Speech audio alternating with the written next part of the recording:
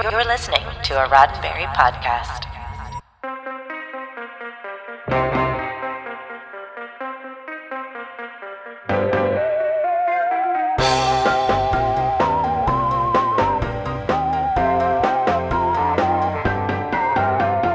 I'm Jessica Lynn Verdi, and this is your Sci-Fi 5 minutes of science fiction history for May 25th. May is a big month for Star Wars, from TV show releases to video game releases to conventions, but it all goes back to one day in May when a scrappy little sci-fi flick hit a handful of theaters. Star Wars, years before it was called Episode 4, A New Hope, released on this day in 1977. After George Lucas finished THX 1138, he wanted to make a sci-fi space movie, but not the one you're thinking of. Lucas wanted to make a Flash Gordon movie, but was unable to as the rights were still tied up with Dino De Laurentiis. He was so disappointed he decided to invent his own intergalactic saga. He dug into the works of Jules Verne, Edgar Rice Burroughs, and Edwin Arnold for inspiration, and crafted a synopsis for his original space opera, Journal of the Whills, which turned into a treatment called The Star Wars. Several studios passed on the idea, including Disney, ironically, until finally 20th Century Fox decided to take a chance on the young director.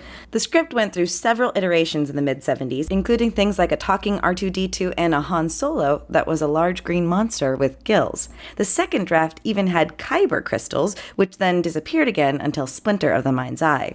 Luke Starkiller became Luke Skywalker, and finally we ended up with the script we know and love, which leads into all kinds of production craziness we don't have time to cover in this episode. Finally, Star Wars was released on May 25th, 1977.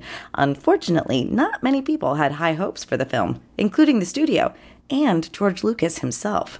20th Century Fox was worried that Lucas's space opera would get lost among the other summer films, hence the May release date. Moreover, they only released the film in 37 theaters. George Lucas himself was convinced the film would flop. He had shown an early cut with no VFX and stock war footage in place of battles to some director friends who didn't receive it particularly well. Brian De Palma even reported calling it the worst film ever. Lucas was so sure the film would bomb, he didn't even go to the premiere. Instead, he went to Hawaii with Steven Spielberg, incidentally the only director friend who liked the rough cut. Lucas was convinced that Spielberg's Close Encounters of the Third Kind would prove to be a bigger hit, though Spielberg disagreed, so they bet each other 2.5% of the other film's profits. Which means, yes, to this day, Spielberg gets 2.5% of the profits from Star Wars. Good bet, Steven. Star Wars was, of course, an enormous hit. As Carrie Fisher put it, it wasn't like a movie opening, it was an earthquake. People waited in lines around the block to see the movie, essentially creating the blockbuster and putting 20th Century Fox back on the map. The film was a critical hit, won a ton of awards, and quite frankly, made a ton of money.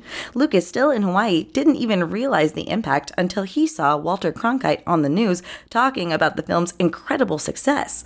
While Lucas may have been wrong about the film's initial success, he was very right in another gamble, giving up part of the director's fee in exchange for 40% of the merchandising rights to the film, which proved to be beyond lucrative.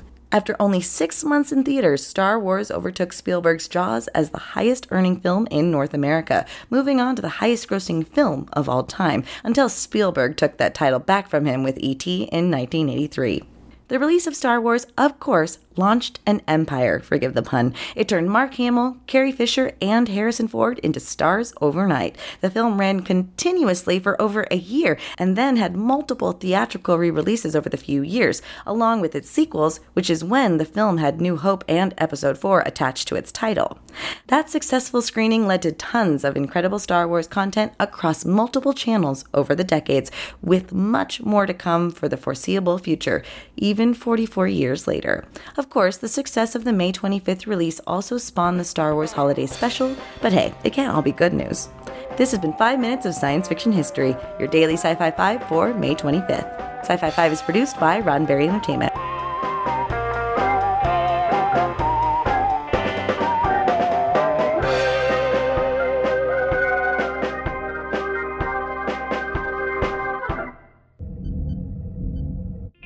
This is a Roddenberry podcast.